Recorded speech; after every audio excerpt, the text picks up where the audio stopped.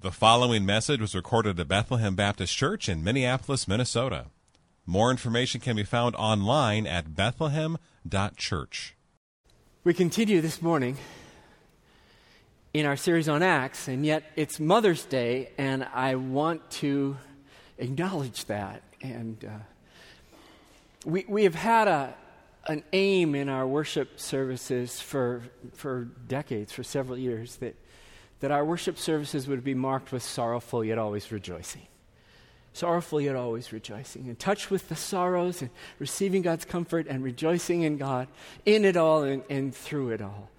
And just let me say a word of honor to my women as a way to honor all the women and all the mothers.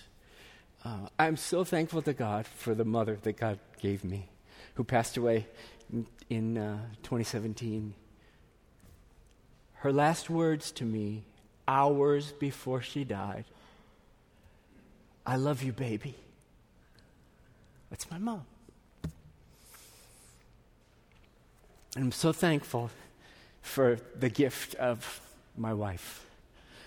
Mother of 4, grandmother of 7 now, and so thankful to God for the grace that she pours into our children day after day after day, and teaches me about how to love my own children and grandchildren. So, bless you this Mother's Day. Trust that God will be with you in your sorrows and in your joys. Our text is Acts 5. Verses 1 through 11. And just to review, last week we were at the last part of chapter 4 in Acts, and we saw this beautiful description of the early church. And my summary of that text was to observe that believing in Jesus Christ creates a community that is one-hearted and sacrificially loving. And it did. And it was beautiful. And Barnabas was this exemplary person who just embodied the love and the one-heartedness and the sacrifice as he saw needs of brothers and sisters in Christ in the church, and he sold some property that he had. He drew from his assets, cashed them in, brought them to the church in order to meet the needs of brothers and sisters in Christ. The interesting thing is that passage is connected to this passage. And in this passage, the picture takes an awful twist. Let's read it. Acts 5:1. But a man named Ananias, with his wife Sapphira, sold a piece of property, and with his wife's knowledge, he kept back for himself some of the proceeds and brought only a part of it and laid it at the apostles' feet. But Peter said, "Ananias, why has Satan filled your heart to lie to the Holy Spirit and to keep back for yourself part of the proceeds of the land? While it remained unsold, did it not remain your own? And after it was sold, was it not at your disposal? Why is it that you have contrived this deed in your heart? You have not lied to men, but to God." When Ananias heard these words, he fell down and breathed his last, and great fear came upon all who heard of it. The young men rose and wrapped him up and carried him out and buried him. After an interval of about 3 hours, his wife came in, not knowing what had happened, and Peter said to her, "Tell me whether you sold the land for so much." And she said, "Yes, for so much." But Peter said to her, "How is it that you have agreed together to test the Spirit of the Lord? Behold, the feet of those who have buried your husband are at the door, and they will carry you out." Immediately she fell down at his feet and breathed her last. When the young men came in, they found her dead, and they carried her out and buried her beside her husband. and great fear came upon the whole church and upon all who heard of these things. Let me tell you my aim before I pray. My aim is based on verse 5 and verse 11. Verse 5 says, and great fear came upon all who heard of it. In verse 11, and great fear came upon the whole church and upon all who heard of these things. See my aim? That God would, upon hearing these things, grant a grace of a fear of the Lord, of the fear of the Lord upon us, upon Bethlehem, upon the whole church. Father in heaven, make it so, I pray. These early believers experienced the heights of love in the church and the disappointing disillusionment of sin in the church. So I pray that as you granted this early church here in Acts 5 a grace to fear your name, I pray that you would do likewise to us as we hear of your word this morning from our text. In Jesus' name, amen. It's ironic that some of my best experiences with human beings have come in the context of the community of believers, and some of my worst experiences with human beings have come in the context of other believers. You know, on the one hand, my deepest experiences of love and forgiveness and acceptance and unity, grace have come in the church, come with other believers. And on the other hand, some of my greatest disappointments and hurts have come by the sins of other believers. And I confess that my hopes and expectations for the church, for other believers, is higher than my expectations I have for unbelievers. And I also, if I'm honest with myself, I confess that my expectations of other believers is oftentimes greater than my expectations for myself.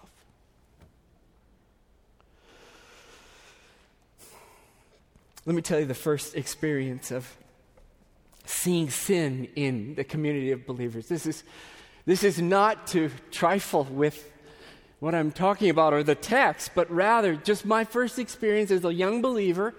I became a Christian at Bible camp. I was 15 years old, and I am telling you, camp was the closest thing to heaven that I could imagine. People loved each other, spend the days studying the Bible, reading the Bible, praying the Bible, listening to teaching, discipling one another. We were in discipleship groups. We were worshiping and singing and song. God turned on my just ability to worship Him in song at camp. And even in recreation, there was a sense of unity in the Lord. Love for Jesus, love for one another just marked those days. And it was an awesome 6 days. And I came away wanting more of that community. And so you know what I did? You're not supposed to do this when you go to like a camp that has 10 or 12 weeks of scheduled camp. One is marked senior high camp. Well, you don't just go. I re-enrolled 2 more times for 2 more senior high camps to immerse myself in this community. And with camp as my ideal, no other context of Christians could measure up. So I'd go to my home church, couldn't measure up. I mean, even in my own family, didn't measure up.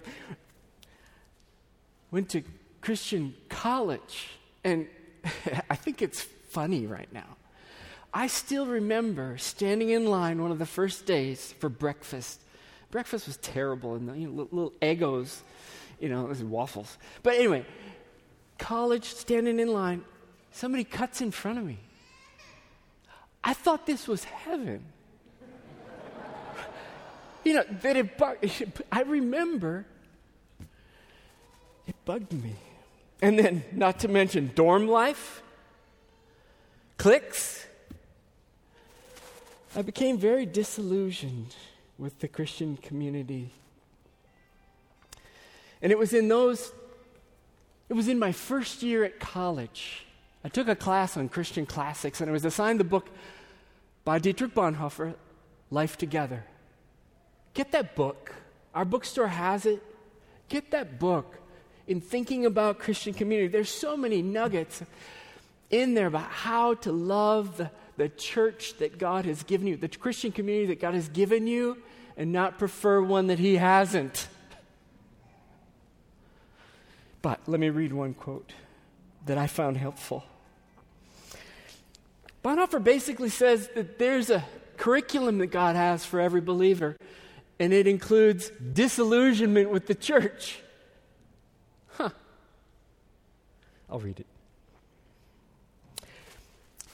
Certainly, serious Christians who are put in a community for the first time will often bring with them a very definite image of what Christian communal life should be. And they will be anxious to realize it, but God's grace quickly frustrates all such dreams.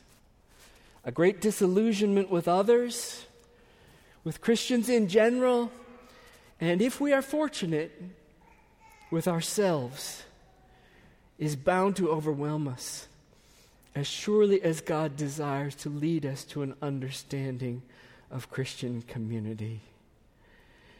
So among the things that I see God doing in Acts 5, after the heights of the end of chapter 4, is teaching the church an awareness of our sin, an awareness of God's holiness, and summing that up in a fear of the Lord, which He graced the whole church with. So let's look at the text. The New Testament church is messy. It's messy. You've probably heard people say, if we could just get back to the early church, like everything would be fixed. Like, have you read those letters? It's a mess. It's a mess. And, so on the one hand, the church is redeemed, set apart, filled with the Holy Spirit, has been set apart, is being sanctified.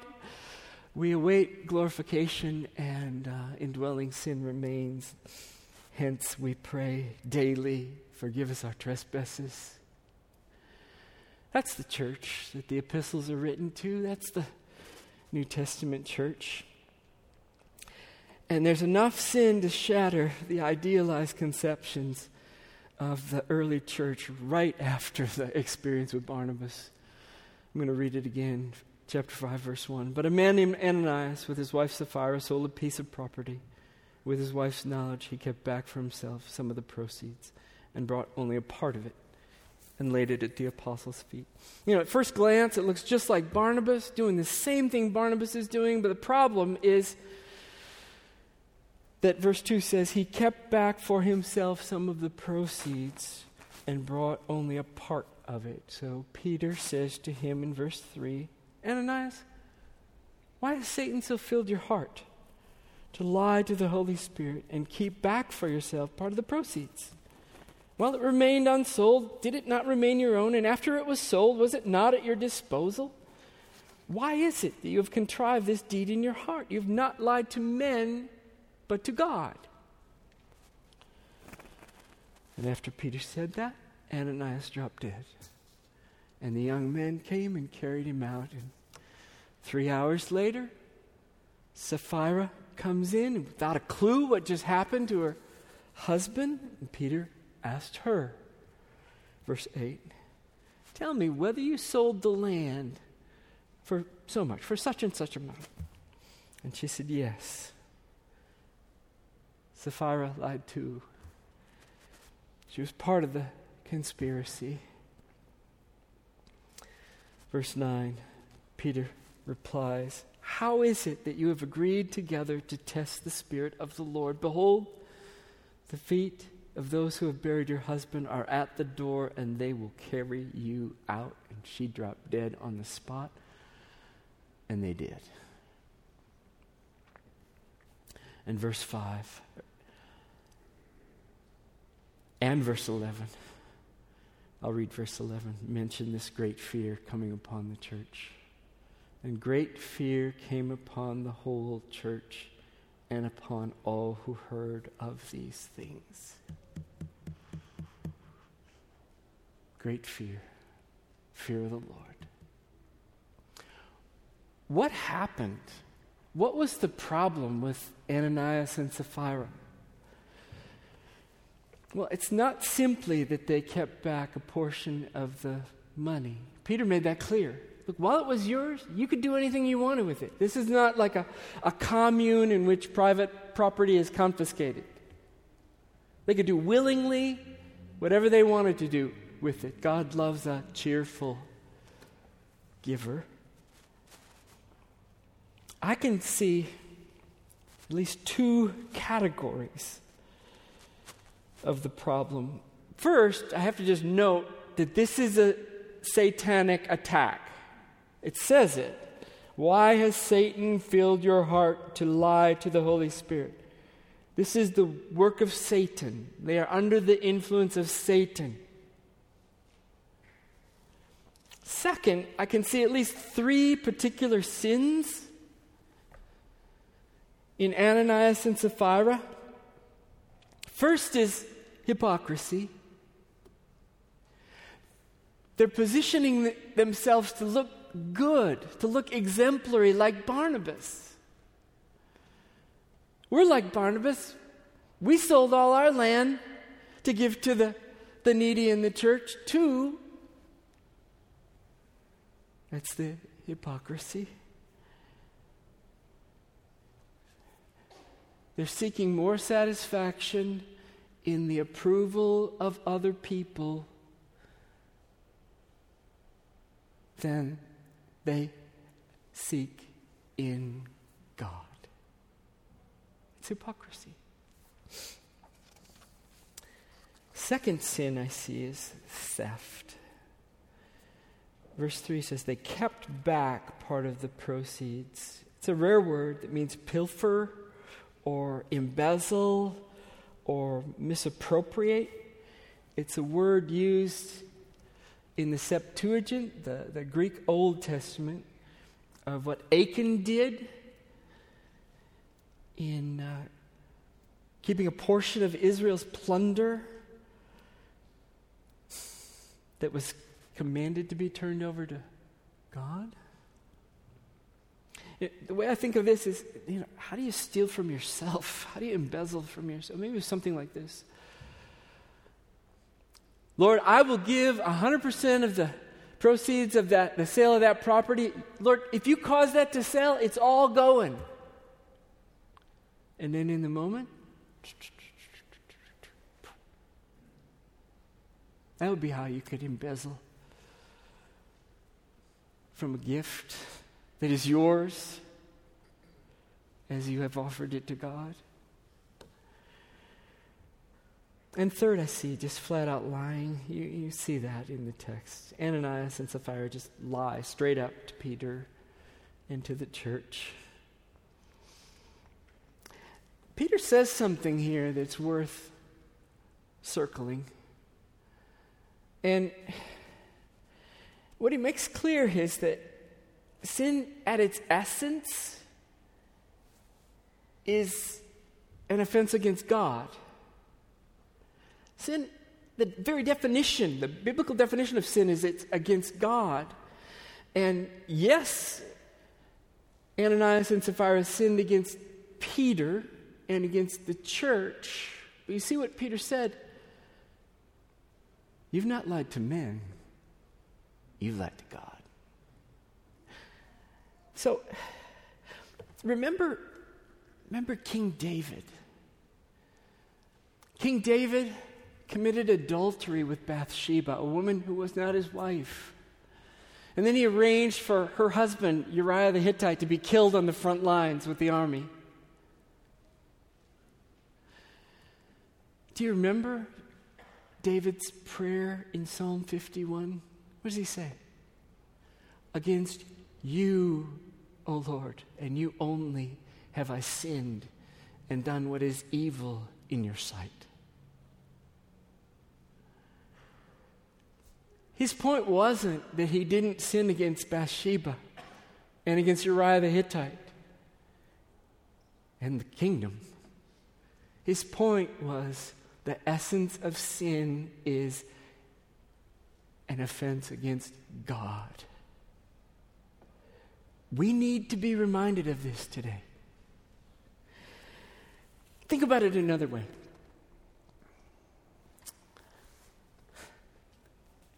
Jesus. Did Jesus sin when he offended the Pharisees and the Sadducees? He called them blind guides, vipers, whitewashed tombs, hypocrites, among other things. Now, they were offended. They were so offended that they sought to kill him. But could they have said, Jesus, you offended me. You need to seek forgiveness from God and come and apologize to me. You offended me. No. Jesus spoke the truth to them because they had sinned and offended God. And that they were offended by his words was not his sin.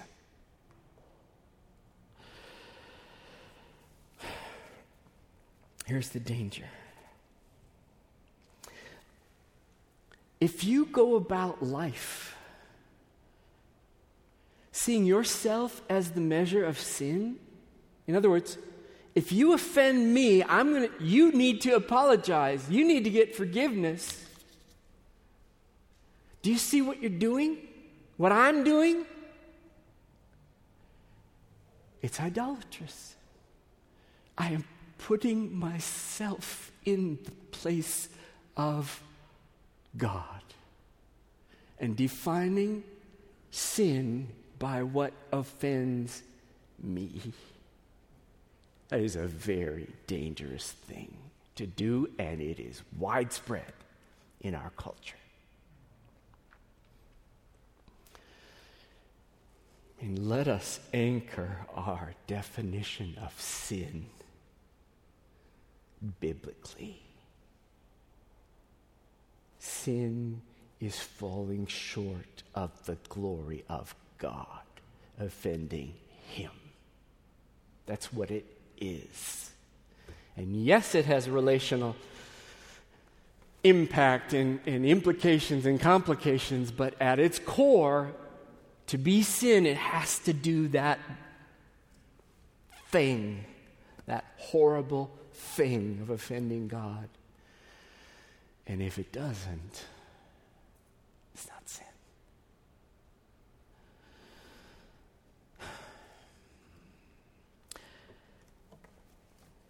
Well, what grace does God have for us in this text? How is Christ building his church? And that question is what hooked me back into the passage to see verse 5, great fear came upon all. And to see verse 11, great fear came upon the whole church.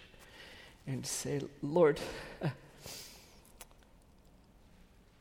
I believe from this text that you want great fear to come on us as those who hear this passage this morning. A glimpse of this fear of the Lord that marks the early church can be seen in Acts 9:31. So the church, this is a wider survey of the church, of the early church. So the church throughout all Judea and Galilee and Samaria had peace and was being built up. And here it is, walking in the fear of the Lord and in the comfort of the Holy Spirit, it multiplied. Lord, grant us walking in the fear of the Lord. I mean, Christ is sovereignly at work in the church all the time, even at times like in our text. And we ought never, ever, ever, ever think that Satan has the upper hand. I mean, Satan intended evil through Ananias and Sapphira, right? But God intended good. Satan would never think of, I'm going to cause fear of the Lord to fall on all the church. But God did. It's his design. Once again, God taking what is intended for evil and turning it for good according to his sovereign power and purposes and grace to us in Christ. It's a beautiful thing. Fear the Lord on the whole church. You know, in our day, we can theologize ourselves out of even groping with fear of the Lord, and that would be a mistake. It's an essential biblical attitude through the Old Testament, through the New Testament. Fear of the Lord is a basic attitude of a believer in the covenant of grace. So, I mean, just in your heart of hearts, would you pray with me? Pray, Lord, please, from this day, from this text, by your Spirit, grant that I might grow in this fear of the Lord. Grant that I might experience more this fear of the Lord. Or I could say it this way. Join David, King David, in praying this from Psalm 86:11. Lord, unite my heart to fear your name. Well, when God answers that prayer, what does that look like? What does it look like? When God, by his grace, grants you the fear of the Lord, you receive, let me tell you some things. A humble and contrite sense of awe of God. Fear of the Lord means that your attitude toward God is humble, broken, and reverent. You have a profound awareness that he is God, high and exalted over all, set apart, exceeding in greatness and glory and goodness, sovereign in his authority, omnipotent in power. You have an awareness of his excellence in all that he does and in all of his perfections, glorious in grace, rich in mercy, awful in holiness and justice, and altogether true in right, in his judgments and in his word. And in humility and contrition, you know that he is God and you are not. 2 verses. Isaiah 66:2.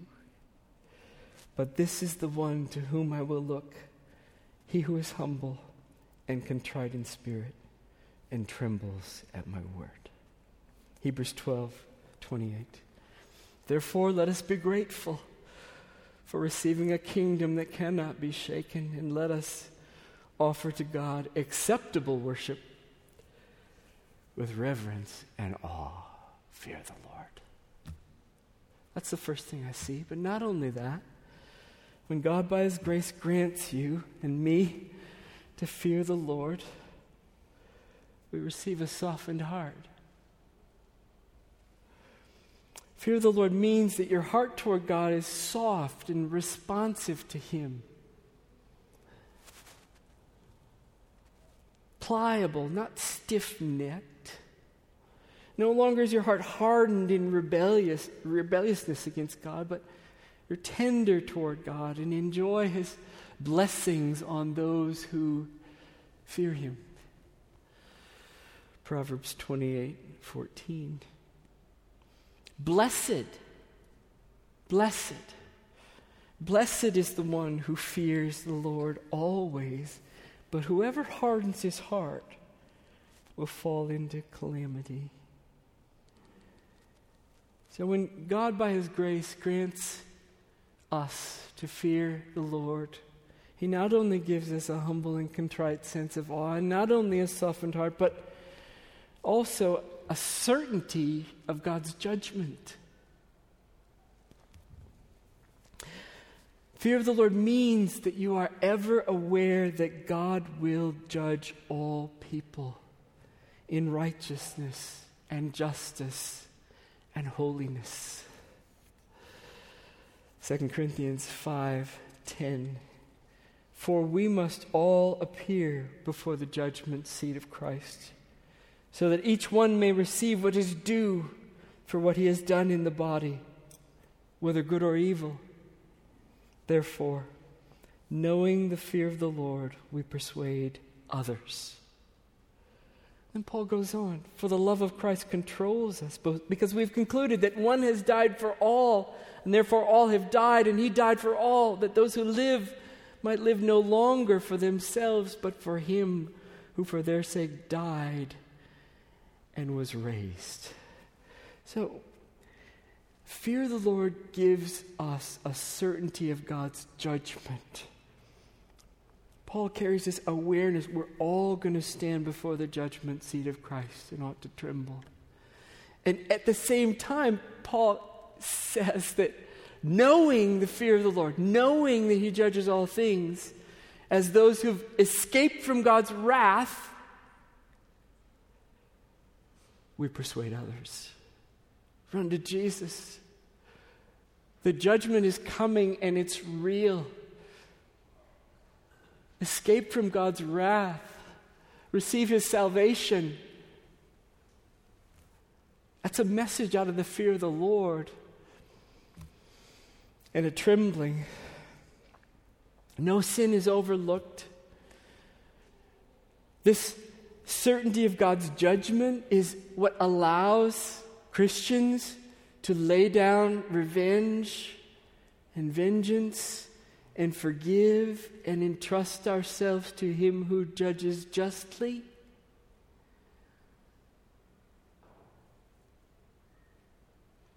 And it gives us confidence that all sins, even our own, will be punished, have been punished as believers on the cross.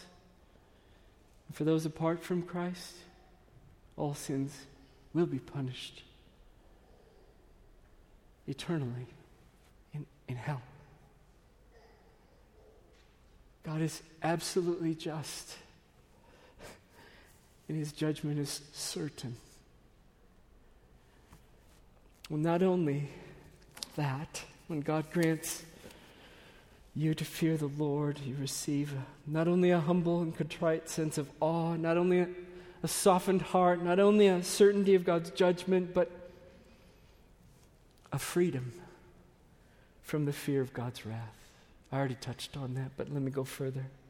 The fear of the Lord means that you rest peacefully in the gospel guarantee of the love of God for us in Christ. You don't fear God's punishment or His condemnation or damnation. The fear of God and hanging by faith on every word that He has promised us in the gospel casts out fear. Casts out fear of judgment. Isn't that interesting? Fear of God, trembling at His word, believing the certainty of judgment, casts out fear because of the promise of the gospel of salvation and escape from God's wrath and everlasting love. Here's the verse. 1 John 4:18 and 19. For there is no fear in love, but perfect love casts out fear. For fear has to do with punishment. And whoever fears has not been perfected by love. We love because he first loved us. Interesting. Fear the Lord that acknowledges who he is, believes what he promises, and rests in his love without fear of condemnation or punishment. Without denying the fear of who he is. It's very interesting. So not only that, not only does God give us a humble and contrite sense of awe, a softened heart, a certainty of God's judgment, a freedom from the fear of God's wrath, but also, when he gives the fear of the Lord, he gives us an incentive for the fight of faith. Fear of the Lord means that you tremble at the promise of the gospel, that he is working in us to sanctify us. And if God himself is working in us, I'm going to fight the fight of faith.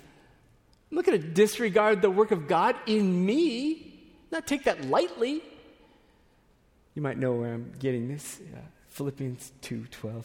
Therefore, work out your salvation with fear and trembling, because God is at work in you, both to will and to work for his good pleasure. Isn't that interesting? Press on in your sanctification with fear and trembling, because God himself is working in you to sanctify you and pour out the fruits of the Spirit in you and cause you to walk in his ways and to love one another more and more and more. Don't trifle with that work in you by the new covenant. Isn't that interesting? Use of fear of the Lord. One more. When God, by his grace, grants you to fear the Lord, you receive not only a humble and contrite sense of awe and a softened heart and a certainty of God's judgment and a freedom from the fear of God's wrath and an incentive to fight the fight of faith, but also a joy to go to God in the fear of the Lord. This is to shake our categories, right? I'm doing this long explanation so that you don't just check out on the phrase, fear the Lord. You have meaning in it. Fear of the Lord means that it is your joy to go to the Lord whom you fear in prayer over and over and over and over again, to delight in praying to that God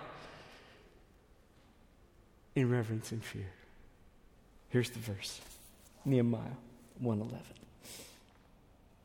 O Lord, let your heart be attentive to the prayer of your servant and to the prayer of your servants who delight to fear your name.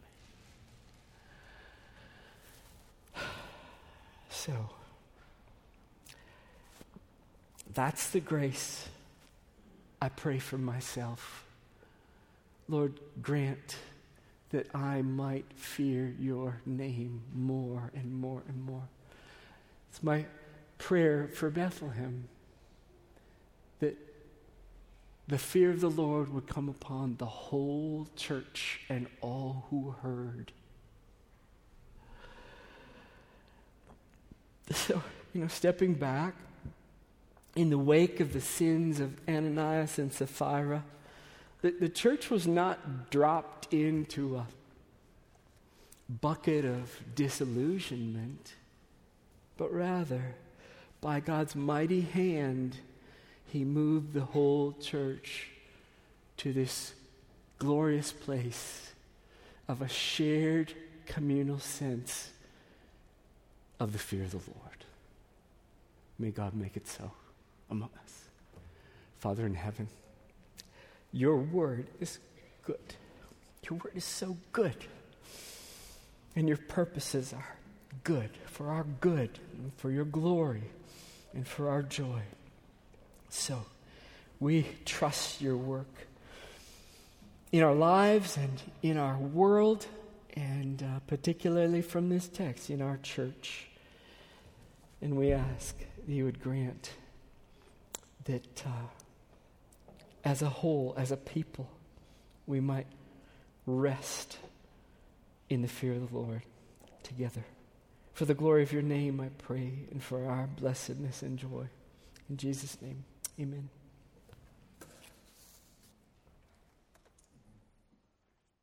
Thank you for listening to this message from Bethlehem Baptist Church in Minneapolis, Minnesota. Feel free to make copies of this message to give to others, but please do not charge for these copies or alter their content in any way without written permission from Bethlehem Baptist Church. For more information, we invite you to visit us online at bethlehem.church or write us at 720 13th Avenue South, Minneapolis, Minnesota, 55415. Bethlehem Baptist Church, spreading a passion for the supremacy of God in all things, for the joy of all peoples, through Jesus Christ.